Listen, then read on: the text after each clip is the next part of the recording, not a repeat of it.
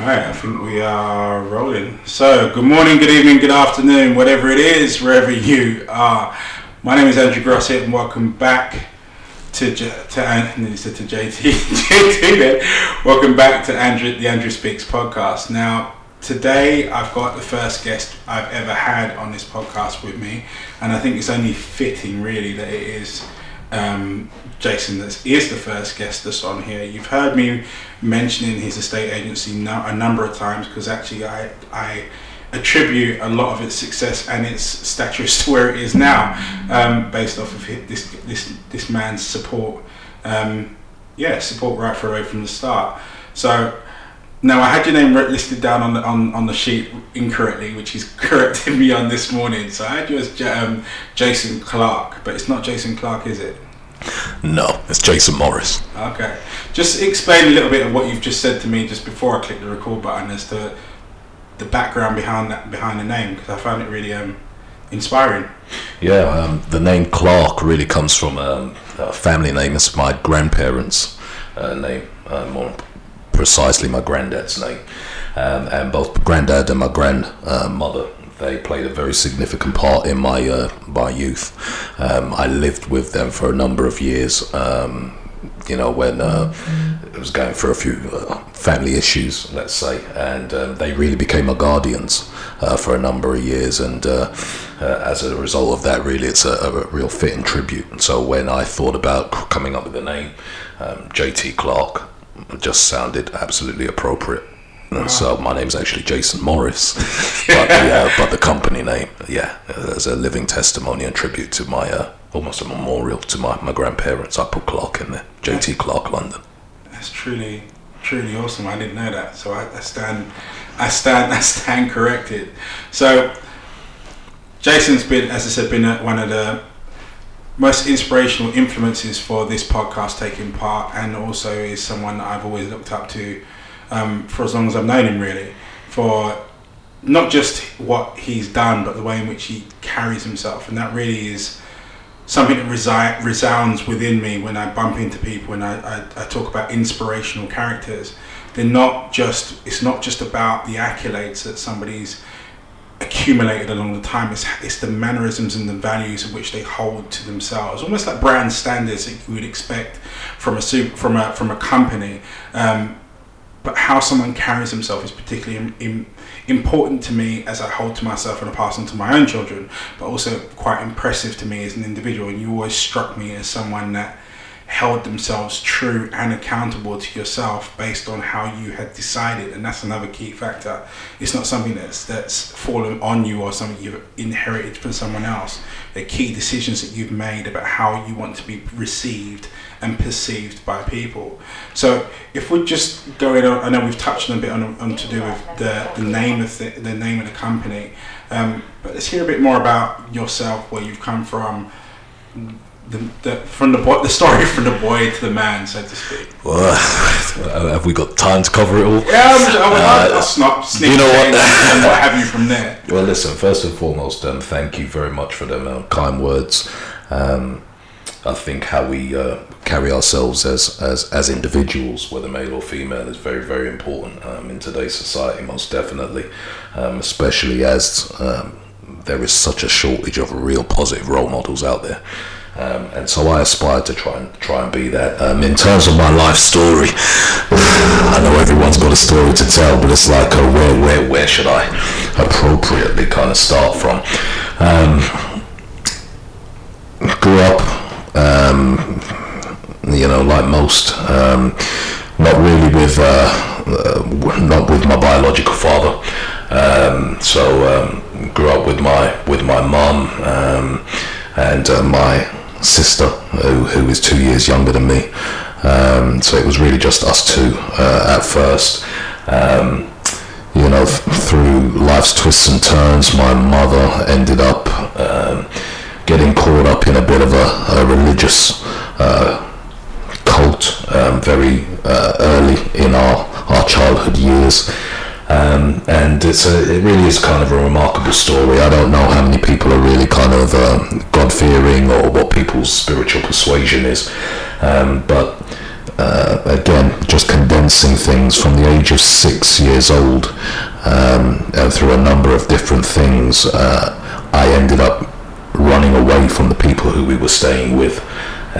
This all took place overseas while we was in Greece, so on foreign turf. Wow. And I was 6 years old, and there was me and another young lady. There was a group of kids, basically, who were just part of this religious sect, but we were subject to a lot of mental as well as physical abuse. We were forced to learn things, and the discipline and the consequence of not learning it was very, very strict. So anyway, we hatched a plan when we was about 5-6 years old, and we ran away and managed to get away from these people, and we was wandering the streets of Greece, and I look back now and it just seems like a miracle that we survived it in this day and age where child trafficking and the dangers out there are so rife. It really is a miracle to me that we survived it. Anyway, we found a police station. They obviously very surprised that 5-6 year old is going to wandering. They got interpreters down, social services came down, and it was a big bust basically. They swooped down on these people. It made South London press back in the 1980s. It was a real big thing. Anyway, from there we ended up being flown back over to the UK, and me and my sister were in foster care for a little while. My mum was in Israel at the time, so she wasn't aware of any of this stuff that was going on, and so that's where we came to live with our grandparents. And so again, that's why I say that my grandmother, guardian angel, at 6 years old they asked me to remember, or if I could remember any of my family's details, etc. And at 6 years old, I don't know how, I seemed to put together my nan's address. With enough sense, it wasn't accurate, but with enough sense that they could decipher the code, and they managed to get a hold of her, and so we went and lived there for a number of years, and it was a real turning point. From there, came up to live in London once my mum found out exactly what had gone on. The whole group sect had been dispersed and broken up, so we came to live up in London. So I was living in London from about 10 years old in Peckham. Grew up on the North Peckham estate, which again unfolds a whole another chapter. I'm sure it does. Everybody who knows about the North Peckham estate knows that there's probably many stories that could be told. Anyone that knows of the North Peckham estate has a story about the North Peckham estate. I have a few, and I never lived anywhere near it. Just happened to go through it a couple of times, and every encounter and then encounter and then the story that goes along with it. So so we made it through that.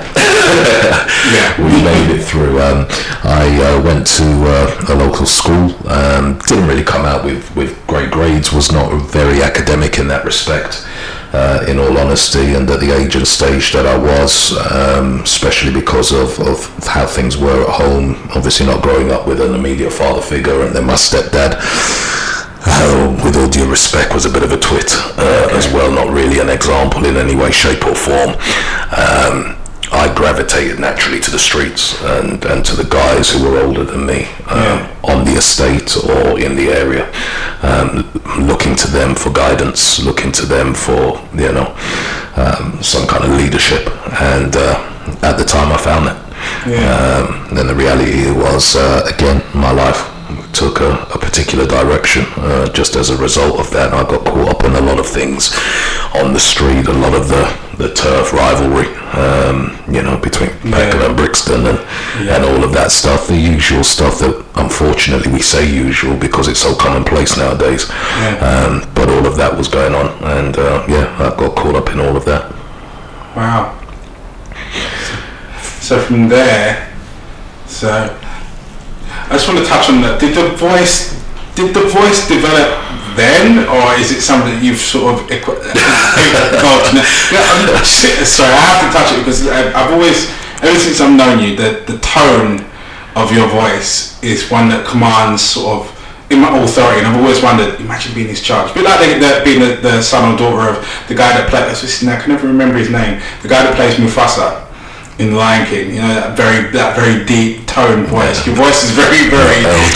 Yeah, it's very similar, and commands a similar sort of respect, I think. So did the voice develop there, or is it something you sort of acquired as life has gone on? I think I acquired it as life went on.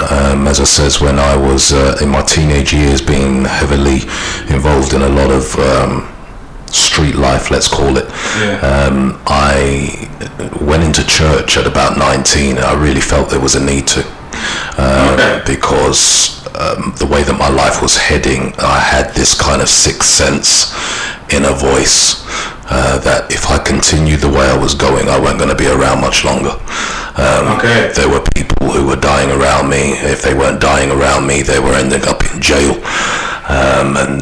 Again, it was just that inner voice, that sixth sense that change was necessary for me. Otherwise, I weren't going to, see many more years. And so, at 19 years old, I was working somewhere, and it turned out that one of my colleagues at the time was a born-again Christian.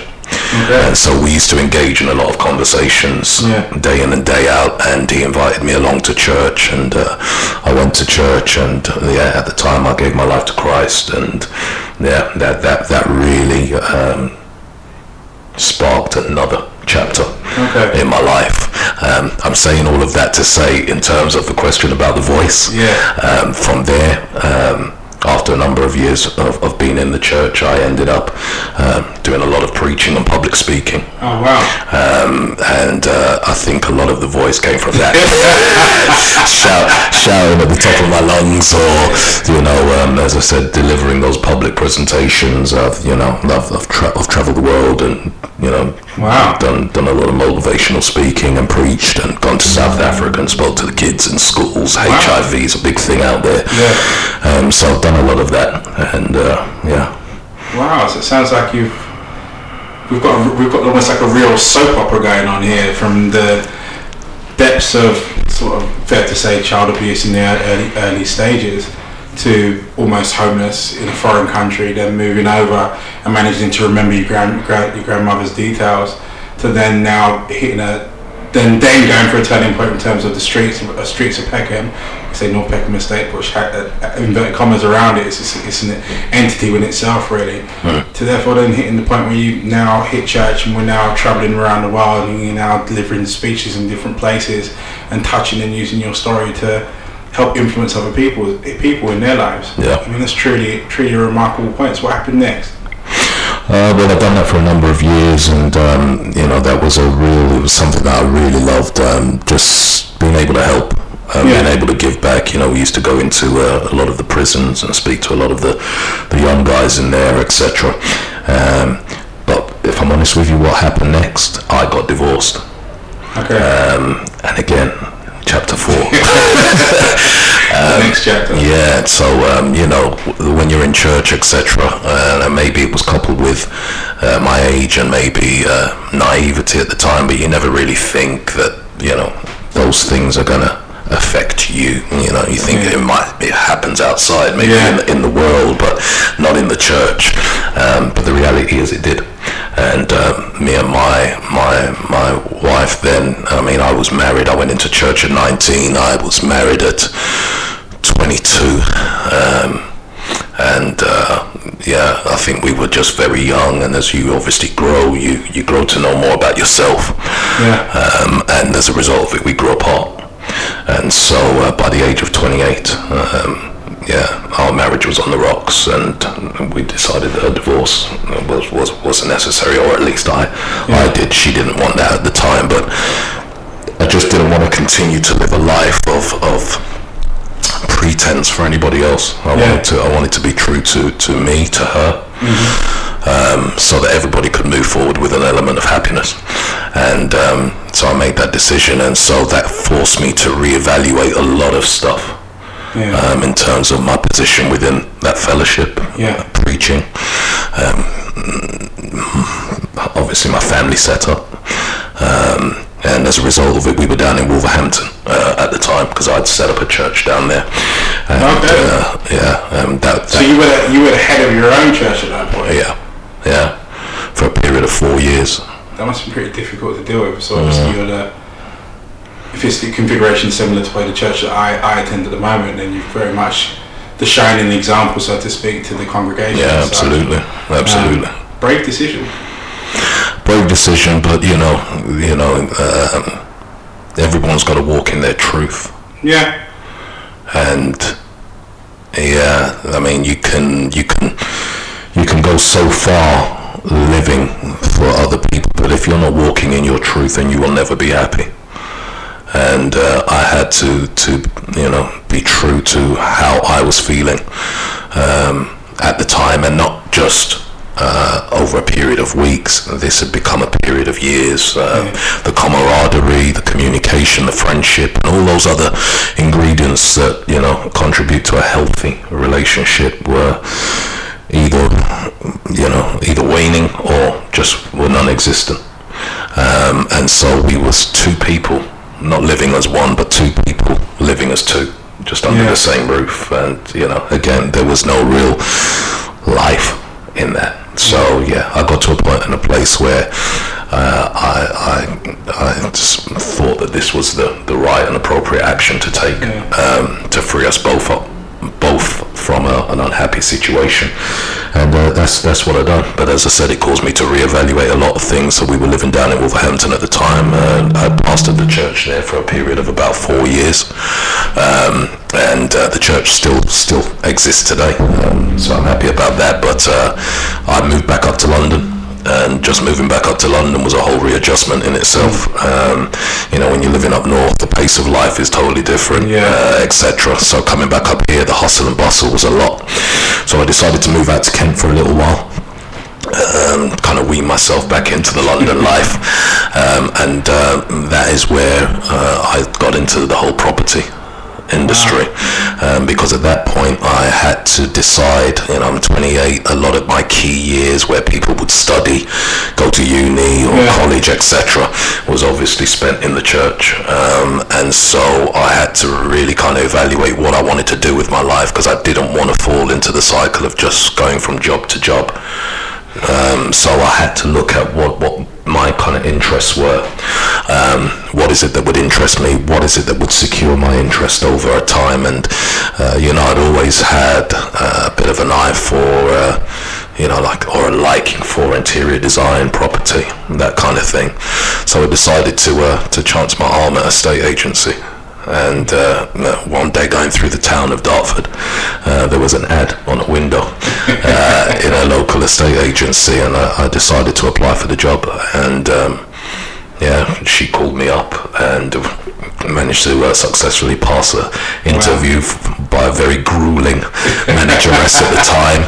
But that manageress is the same one that gave me a very solid footing in the industry, and I attribute a lot of stuff that I know and have been able to achieve in a state agency because of the foundational things that she taught me.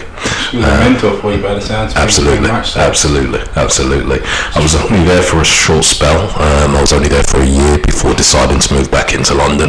But in that year, the stuff that she taught me and the stuff that I learned enabled me to not only surpass a lot of people who had been in that same office a lot longer than me, but it enabled me to, when coming back into London, to be hot commodity for some of these other companies. So they were aware of the training programs and the company that I was coming from, and so naturally they offered me a job, and from there I settled another local estate agency for a period of 5 years, became management, and the journey continued. You've worked your way through the ranks in that respect. 100%. Let's sort of go back to the decision you made to,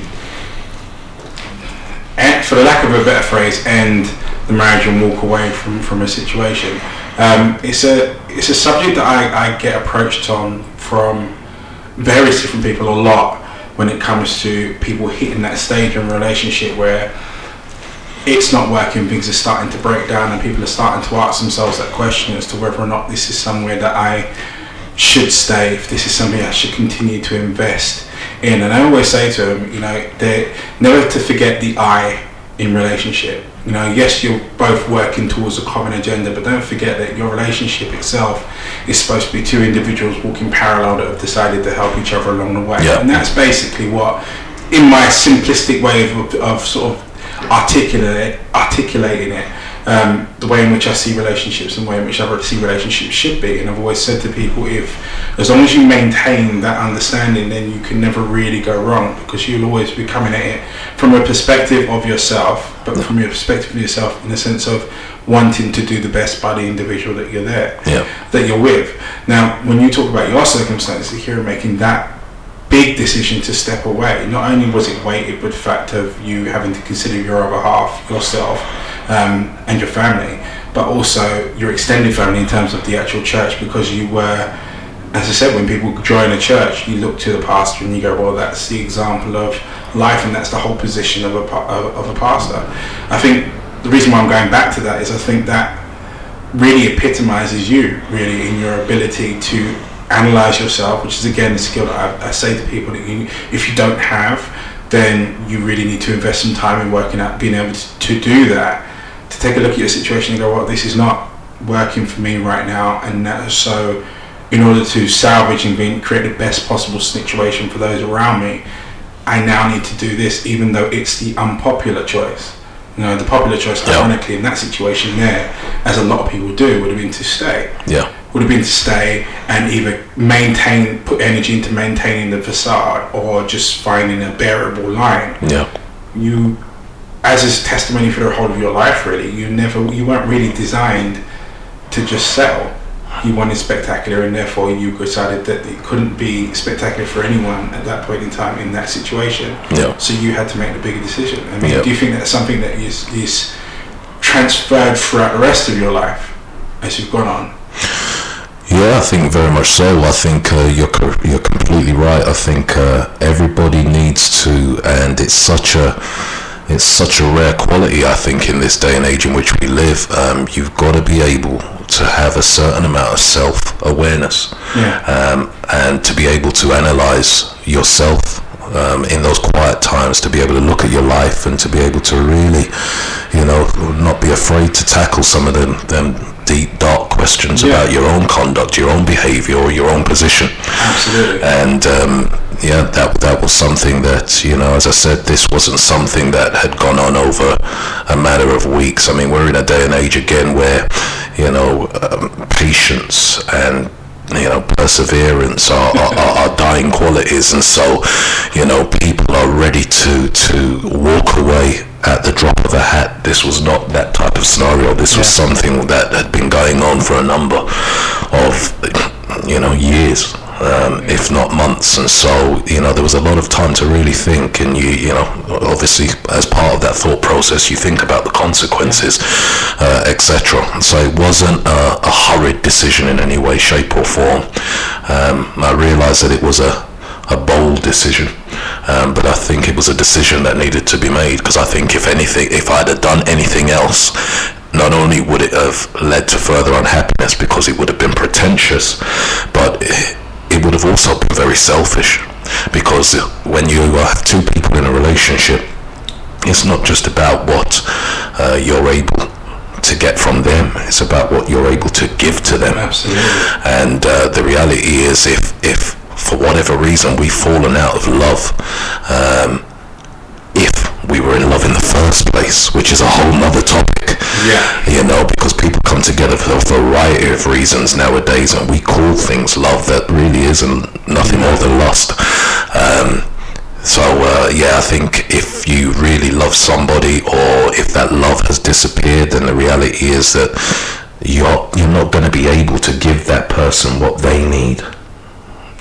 And most affairs happen in this day and age in which we live because of the love void that's in a relationship. There is a void that's not being catered to. Absolutely. And so, he never makes me smile, but the guy at the office, he's she's always putting a smile on my face, you know, and before you know it, you're in situations where it's like, this is getting out of hand, but it's because of that void that's not been catered to. So recognizing again that that love just wasn't there, I realized that I could be selfish and could pretentiously continue with this, or I can be unselfish and say, you know what, let's do what's not only best for me, but best for you. And I know right now you might not think this is best for you, but it is. And you know, I'm happy to be able to say, I mean, we have a wonderful little girl out of our marriage, who's now 16 years old, but I'm also happy to say that, you know,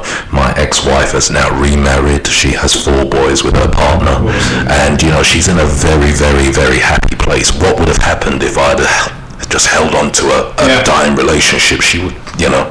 So I'm glad with the decision I've made, and I think it is something that characterizes my kind of thought process in life. Yeah, you touched on something which I put a post out a little while ago about the ability to endure. You know, and we live in with the internet came a lot of pluses, but I think also came with it as a lot of negatives, and one of them being is we live in a very immediate world. We need immediate gratification. We need to know that this relationship is going somewhere immediately. Love is now, as you said quite rightly, mistaken as extreme lust. You know, you don't things. I remember back in the day there used to be a rule, like a 3-day rule, like you couldn't call the girl within 3 days of getting her telephone number, and then there was another 3 days after that. You know, and you had to work before you actually got to the stage where you were actually intimate with someone. It took a period of time. Whereas you take a look at now, everyone's just busy swiping left and swiping right. Absolutely. You know, sometimes they're still swiping while they're on the date with the person that they swiped with yesterday. That ability to endure is something I think that's actually it's an absolute necessity of life when it comes to anything that you're looking to hunt for worthwhile, whether that be in a relationship or even in business in general. You've got to survive through the bad times in order to get to the good. It's almost like life's asking you, once you've decided this is what I'd like to have or this is what I want to have, life's asking you, well, how bad do you want it? 100%. And it throws you a whole bag of situations 100%. To test you. Absolutely, bro. Absolutely. Yeah, I mean, so I fully endorse what you're saying with regards to that. Yes, I think, you know, I kind of call this generation, and it's not just me, I've heard it termed as well, it's the microwave generation. Yeah.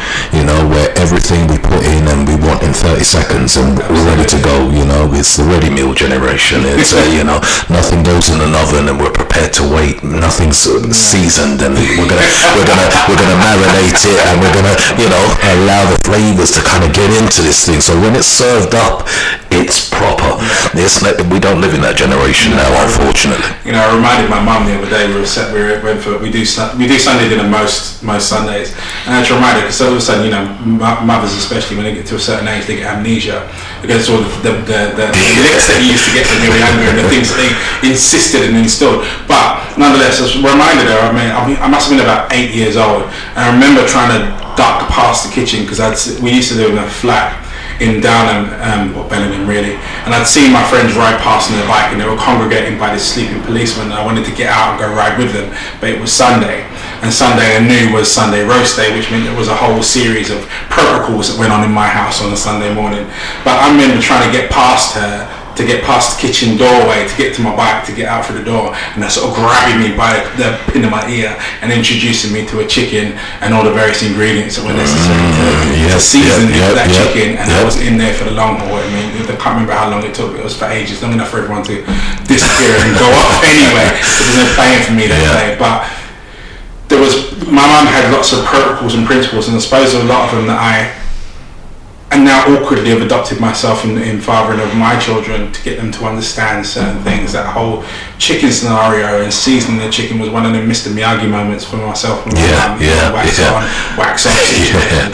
And it taught me, just in that act of seasoning the chicken and the processes and protocols and all the steps that you had to go through before it went in the oven, and how long it was in the oven, and checking it, pricking it with a fork, then trying to learn how to turn the burn over halfway through. All those things, ironically, just in that one little lesson, actually were a lot of lessons I now take forward into my day-to-day in life. It's funny how those sorts of things, and when you're touching on the the generation now where it's very instantaneous, the microwave generation, you put it, when everything done in 30 seconds and everything has to come pre-mixed in a packet.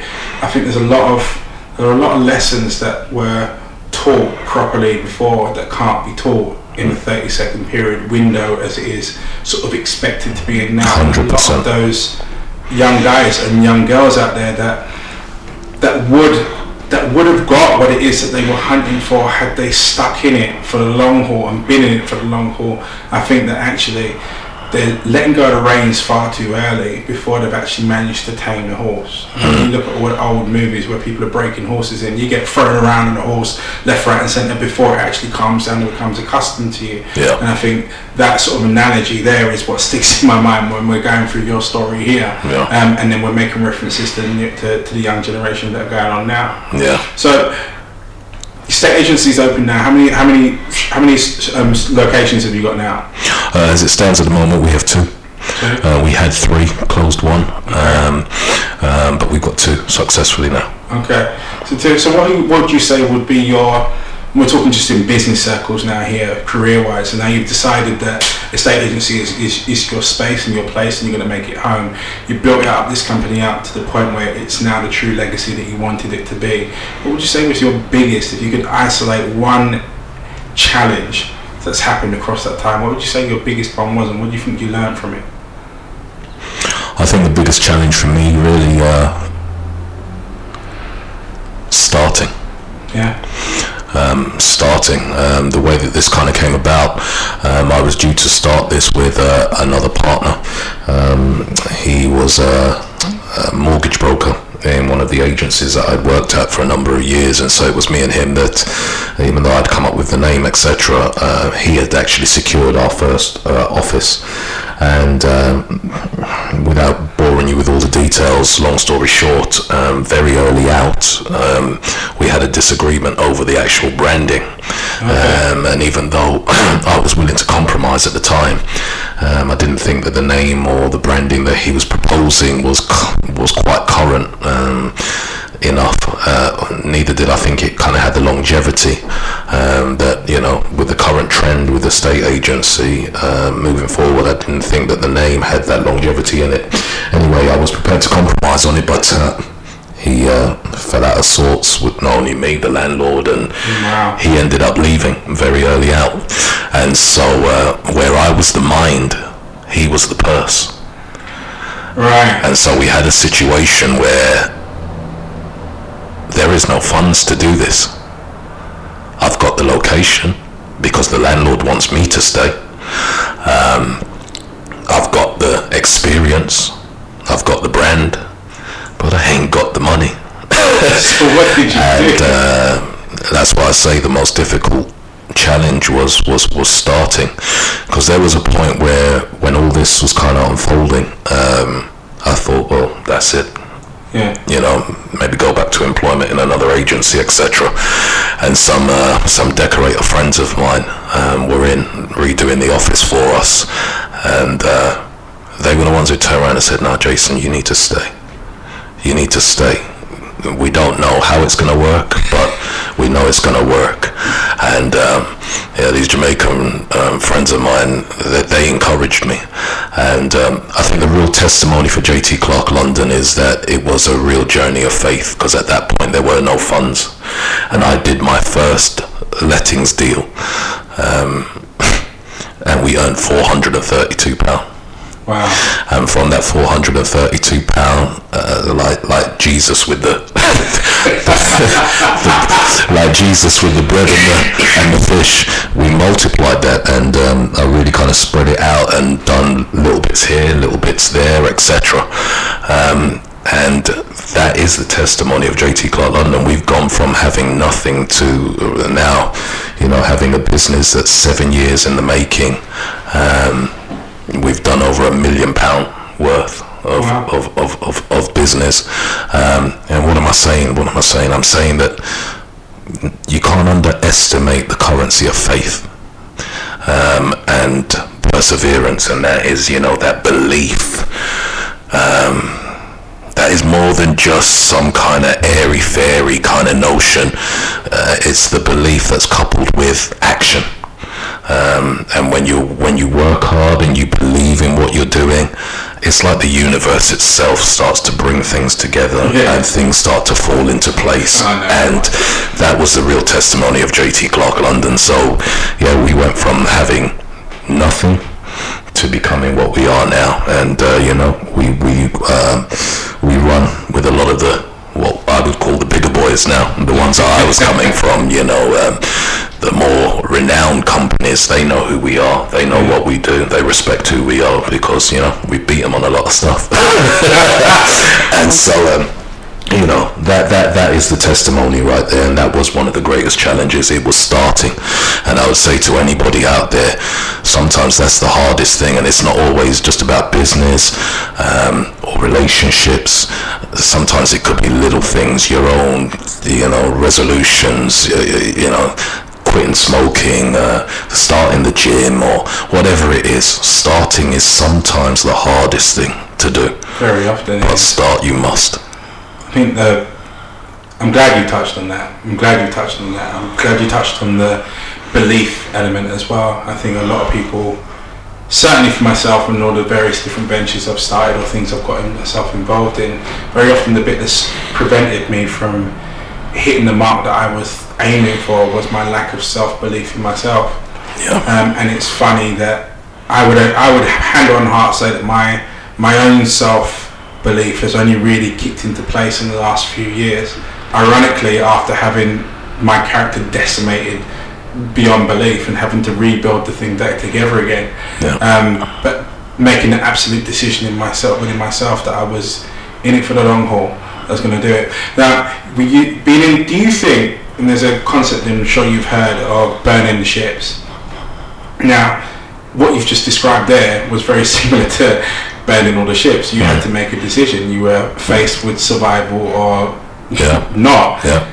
Do you think that actually that situation played a key part in your success? The fact that you had no way out, the fact that there was no safety net, the fact that there was no purse strings, it wasn't going to be a comfortable ride. Do you think that actually, much as the diamonds are created under pressure, that was the pressure that actually created you? That's a difficult one, and the reason why I say that is because in light of the position that I found myself back in 2012, when obviously the business partner walked away and we didn't have any funds, the safe option was going back to employment. And I knew that I could walk back into a lot of the estate agencies that I'd either previously worked at, or even if I hadn't previously worked there, companies out there knowing that I'd worked for other companies would have taken me on board. And so it was a choice between, do I do what's comfortable and safe, or do I start to walk on water and that miracle kind of turf? And I obviously decided to walk on water. But that's exactly what I mean about burning the ships, because burning the ships was your decision not to turn back to employment. Burning the ships was the decision to go, right, well, I'm not going to take the safe route. I'm done with being JOB. I'm actually going to, if I'm going to make this dream happen in my world, I have to do it now. And even though life says it doesn't make sense, I have to do it now, because something in the bottom of my heart, I believe, not just that it's possible, but that it's due. Absolutely. And that's what I'm talking about there. So you were in a position where you had a way out, because you could have stepped away from it and gone, you know what, not this year, not today. I'm going to do it tomorrow. I'll do it when I've got another financial backer. For now, or I'll go back to working for one of these other companies and I'll build my finances up, and then I'll come back at it when that hits the point. I mean, what I'm getting at here is that I think a lot of people, and I've been guilty of it myself so many times, if you don't, even though this thing is the blinding flash of the obvious of what you absolutely want, life doesn't line it up. So it hasn't given you the guided, dots are all lined up, the runway's lit. It hasn't given that's been taken away from you, and now you're in a position where you have to choose. Absolutely. You have to choose whether you want a life of choice or a life of necessity. Absolutely. And you were in that position at that point in time, and you chose, even though life literally was lining everything up at that point in time, going, right, well, You got no money, so how do you do this? You chose to go against the grain. It's stepping into the unknown, and Andrew, the truth of the matter is, again, in terms of the name, Jay is obviously myself, Clark is a family name, but when we were first deriving this, the branding for what we wanted to call the company, this whole idea of JT Clark London came from both me and another individual who I used to work with at an estate agency, and both of us had this vision to one day have our own, and it just so happened that his family name in his family tree was Clark as well. Oh, wow. But the T was his initial. So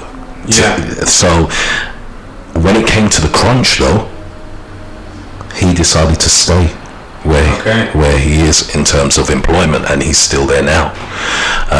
Whereas I obviously made the leap, and obviously our paths are different, but it just goes to show I was stepping out into the unknown, and it was uncomfortable, and there were risks and there were sacrifices, but the rewards outweighed the sacrifices. And you talk about the dream. I knew that I would never achieve my dream by going back into employment. I could sell a number of houses, and I could be the star negotiator or star manager. They could throw a Porsche at me for 2 weeks, etc. But my mentality is, why would I want a Porsche for 2 weeks that I have to give back? Why can't I have a Porsche that I buy outright? Absolutely. And that's not going to happen by just being employed. So I followed my dream. And if you're going to follow your dream, there's going to be sacrifices that you're going to have to make. It's going to be uncomfortable at times. There are going to be dark places. You are going to step out into the unknown. But I'm telling you, that is where the miracles happen.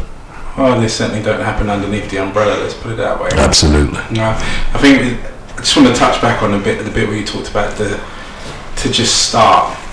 It's one of the things that I say to my kids all the time. You have to make a promise to try. If it makes sense, try and make it happen, and then just agree that you're going to fix the bits that explode and fall off and what have you along the way. And a lot of the times, I think a lot of people, and myself, I really speak to myself about myself and my own personal story, because that's the only bit I really own in this podcast here, is that that's been a testament to my life as well. A lot of the things that I hold as accolades now, I had no idea how. When I first started them, it was just an adamant thing of, when I wrote the book, I want to write a novel. I didn't know how to get it published. I wasn't really concerned with how it was going to get published. I envisaged this book and this book cover and getting it done and getting it out there. So I just focused on writing the book. And it's the same thing with the expo. The expo started off around a coffee table with us going, right, well, we're going to do a fitness expo. I had minus £37 in my bank account at the time, but I was going to create this fitness expo, and now it's a living, breathing entity, and it's kicking off, and people are calling us for spaces now. So I think it's a true testament to those that are brave enough, and I use that word brave quite specifically because it is a brave mark to step to anything. I mean, I spoke to someone a couple of days ago about this, and they used the analogy of stepping to that girl that you like. And we've all been there. Every guy's been there. You see this girl, and she's everything and a bag of chips that you possibly want, and you've already started imagining what it'd be like to be with her, what it'd be like to kiss her, what it'd be like to kiss the other. But she don't know you. And worse still, she's in a group of friends that are likely to cuss you down left, right, and centre and destroy your opportunities. And every step you're making, once you've committed to walking towards her, to make that introduction. You have up in your point of no return is when her friends turn around and realise that that's what your intention is. Because then they're all nudging each other. Then look at this guy. Look who's this guy. Who do you think he is? And you're walking towards her, and then you get to the point where you've actually got to open your mouth and say something. Now, you could get blown out of the water. You could get locked, but the one thing's for sure: if you don't try, you're never going to get her. Absolutely. And when it comes to business, or in fact anything in your life that you aspire to have, the one thing that's absolutely guaranteed, in fact the only guarantee in there, is that if you don't go for it, then you won't have it. Absolutely. And that's a prime example of what we're talking about in your story here. the T in JT Clark, so to speak, not really in the present JT Clark, but certainly in the blueprint of what it was begin with. You know, he could have exactly what it is that you've got right now. Instead, he's got a different story simply because he didn't try. Yeah. You know, and I won't say that he wasn't brave enough to try because I don't know what his circumstances are, but for whatever reason, he decided that walking on water was more likely to lead him to sink than to actually stay afloat. Yeah. You know? So it just goes to show that, you know, you've got to, in this life, you've got to try. You've got to try. My parents used to tell me, and my grandparents as well, better to try and fail than not to try at all. Absolutely. And it is true that you will miss 100% of the opportunities that you do not take. So, yeah. So just moving on quickly through this, because I want to wrap this up very shortly. So when we're talking about someone just looking to improve themselves and move forward in their lives, and we're not talking about here just in terms of their career status or opening their own business. This is literally anything. What would you say would be your top tips, top 5 that you would give to someone? Top 5, I think realistically, firstly, you've got to have a vision. Because before anything becomes a reality in your life, tangibly and physically, you first got to see it in your head. If you don't see it there first, then it's not going to materialize. You need to have a vision. You need to be able to see where you're going to be or what you're trying to get to 3 years, 5 years, 10 years from now. You know, one of the things that really kind of provided a real focus for me is my children. You know, I wanted to be in a position, I wanted to be in a place that I could help them, that I could, you know, not spoil them, but be in a position where financially, as those genuine needs come up, whether that is studying or whatever the case may be, their first car, I wanted to be in a position where I was actually able to help them achieve those things. And I knew that with my current position at the time, I wasn't ever going to be in there. It was more of a hand-to-mouth kind of lifestyle that I was living. So you've got to have a vision. You've got to see it in your head first before, you know, anything really starts to transpire in your life. That would be my number 1. I agree with that. That is the genesis for me. Number 2. I think you've definitely got to have that kind of self-belief, that faith, absolutely, that confidence to step out and we've covered it pretty much. You've got to try. There's a lot of people that step up to the edge and then walk away, turn back. You've got to be willing to step out, and stepping out into the unknown. You know, you've got to be willing to do that. That would be my number 2. Cool.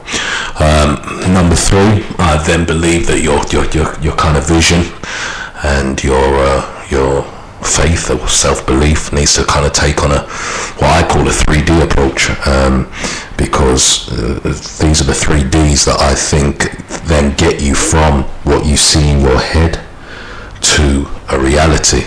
And that is, first, you've got to be a disciplined individual. I don't think you can be successful in anything without discipline. You've got to be a disciplined individual. So whatever it takes, whether that's getting up earlier, whether that's reading that book, whether it's study, research, whatever the case may be, you've got to be a disciplined, organized individual, because without discipline, it's chaos. Yeah. So that would be my number 3. And then my number 4 would be, you've got to be determined. You've got to be determined.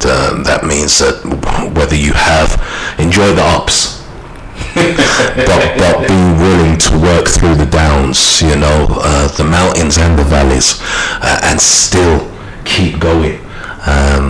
Avoiding the distractions and just persevering, and you know, that in itself requires so much patience. Again, we alluded to it earlier when you say that so many people, they start things and they want the end result so quickly. I see it all the time. People will join the company, be given an opportunity, and they want manager within 6 months. You've got to be willing to work. In my day, when we started, getting to management was a 3 to 5 year process. Now they want it in 3 months, 6 months. You've got to be patient. You've got to persevere. You've got to be willing to weather the storms and ride the waves and stay determined and be not distracted. And then my last one would be drive.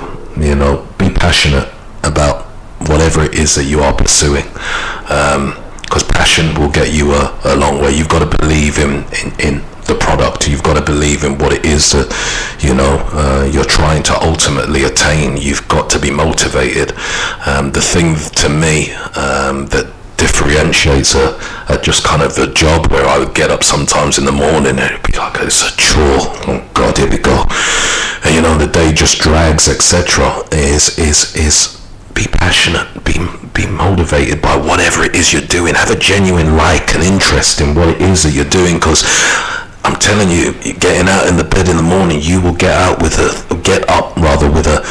spring in your step, with a genuine enthusiasm for what you're doing, and that's when your days become shorter and there ain't enough time in the day because you are actively enjoying what you're doing. Be passionate. I'm glad you touched on that one. So many people are what I would call results orientated. So when the results aren't there, they find it difficult to stay orientated on the task at hand and keeping themselves moving towards what it is that they ultimately want.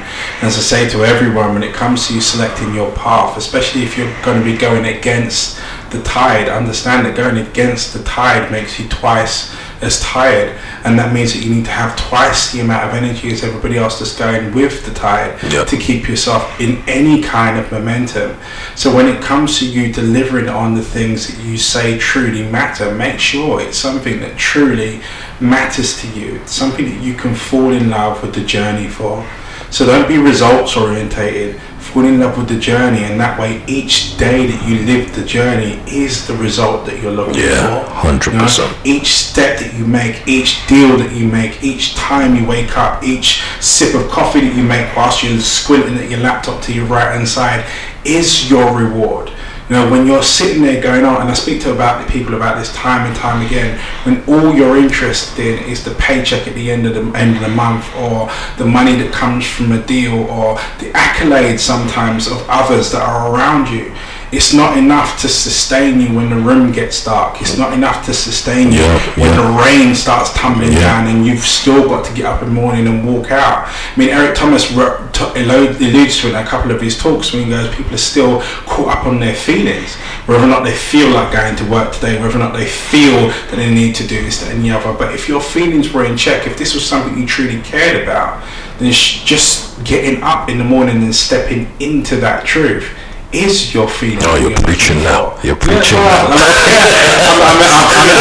in the presence of a pastor, so therefore, we can get to that stage.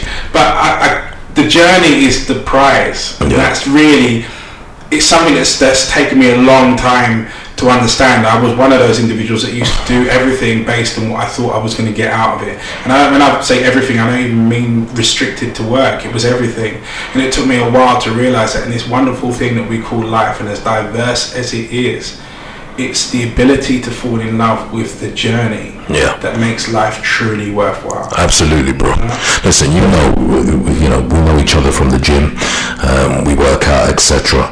When I first started working out, I was one of those guys that many are, where you do a couple of sets and you do your reps, and then you look in the mirror and you're looking for those instant results, and you're constantly like, how long is it gonna take before I've got that six-pack, before I've got that V-taper, before I've got those big guns? How long is it going to take? And you get frustrated with the process, and you get frustrated because you're wanting the instant results. And the thing that liberated me in terms of my fitness journey was, Jay, just relax, enjoy the process, and you will get there. There you go. Just be consistent and enjoy the process. I'm glad you brought the gym into this, because the gym is a fine analogy, and a few of us longer-standing fitness professionals were talking about this the other day. When we first started training, there was no Instagram, there was no social media element of it, there was no Facebook. Yeah. There was just the gym and the sheer thrill of picking up a weight, and it wasn't even about looking a certain way in a mirror. I mean, I didn't really pay attention to what I looked like until the first girl that came up to me, squeezed my arm and went, "Oh my God." That was the first time I actually realised there was anything different between me and the next guy. Yeah. I just liked the way that lifting made me feel, because my result wasn't in the way in which I looked. My result was being able to move the weight. So I fell in love with the actual, what I call the art of training. It's not established to being the bodybuilder or a personal trainer or being an Instagram model as it is these days. People, I see a lot of guys in the gym and they're training for their next Instagram picture. Whereas the only thing we ever trained for really was that pump on a Friday night before you went out raving, just to get the extra attention from a girl or two. But we got into the art of training for the sheer love of the art of training. It was the element of getting stronger, and that analogy there is the perfect one for everything else in life. Fall in love with the journey, fall in love with all the little nooks and crannies and bits and bobs that you have to do that bolt the machine together, not just what the machine can do in the end. Absolutely. Jason, it has been an absolute pleasure having you on my first interview. Like I said, we've got one done now. We've revolved that process and evolve it into what it needs to be. Before we sign off, can you just tell people where to find you, where JT Clark is, locations and stuff? JT Clark London, dealing with all things sales, lettings, property management. You can find us right down there, 127 Queens Road, SE15 2 November Delta, or give us a shout, 0207 277 6699. He says that just like a radio advert. You've rehearsed that one over and over again. That was so slick. And the smile as he was saying it. Anyway, Jason, thank you so much for your time today, and also for what you've done for me personally to make this podcast actually possible. We're going to be, as I said, we're going to be stepping more into the interview light now, so we're going to be bringing people that have been both inspirational, aspirational within my life, and also some people some names that are probably a bit more familiar to yourself, that are out there, should we say, in the name and fame game. But in the meantime, that's me out for this week. We're now hitting the 57-minute barrier, so we're there. That's me out. You stay strong, you stay focused, and I'll see you in the forwards. Take care.